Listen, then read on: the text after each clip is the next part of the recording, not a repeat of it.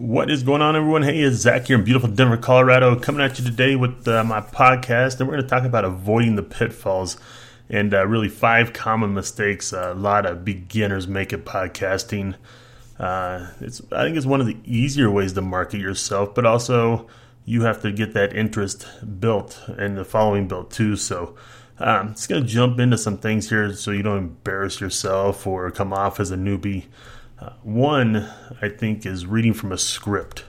Reading from a script that really reminds me of, or makes me think of, like a news anchor or somebody that's sitting there reading, off the teleprompter. You can really tell if somebody's focusing on what they're going to say next and how it's going to sound. So, the easiest thing for podcasting is when you come up with your idea for your show, make some bullet points on note cards, or some points you want to talk about. Kind of go into detail, but not a lot of detail. You want to make it sound like it's more a conversation going on with your listeners and basically just you're telling them what's going on. Like the news tells you, here's what's horribly going on in the world today, because there's very few little positive stories they always put. Number 2 is really your sound quality. There's so many things that are cheap and affordable out there. When I started off doing my video marketing, it was off my iPhone because I had an iPhone already. So just start off inexpensive. You can get really good software like Audacity that I use actually. It's still free, to edit all my podcasts. I got a Blue Yeti microphone I use off of eBay. It's a $200-$300 microphone, I think. I got it for less than $100 on eBay, brand new basically. So your sound quality is definitely something you want to make sure you have down. And with the like Audacity and things like that, you can you can edit out any of the coughs, or if you start saying a lot, things like that. You won't have to sound like that newbie, and you can sound very professional with a very limited budget. So that's pretty awesome.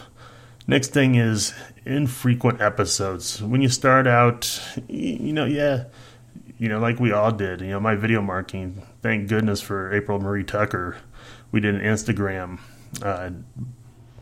90-day, it was actually a March Madness is when it was. It was a 90-day March Madness is what she called it.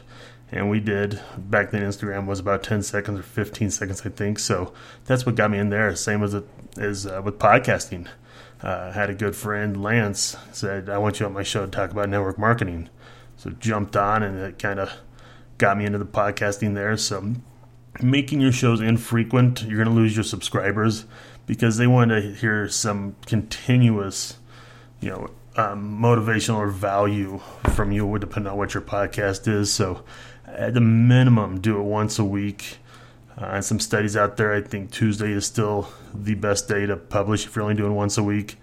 I'd say try to do 2 or 3. A Monday, Wednesday, Friday is always awesome. So, they're going to touch on it. Or even like a Monday, Wednesday, Saturday. Saturday mornings, a lot of people, are off their 9-to-5 jobs. They can sit down and grab a couple podcasts. And if you're putting out value in a new podcast every Saturday morning, you're really going to hit with those listeners right there. Number 4, no call to action. And this is over all of your marketing and all your business. If you don't have a call to action, and if you don't have a why that's going to draw them in, when they stumble across the directory of the podcast on iPhones or Android or whatever, if that why is not there and that call to action is not there, they're probably not going to stop and check your podcast out or listen at all.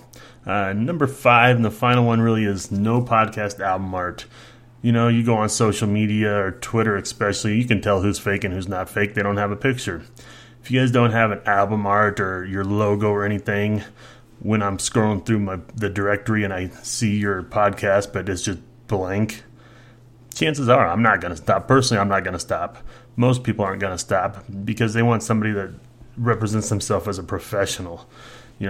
Shows that they care and they're serious about this. So make sure you have album art on there, and it's simple. Just your logo or a picture of you is all you need.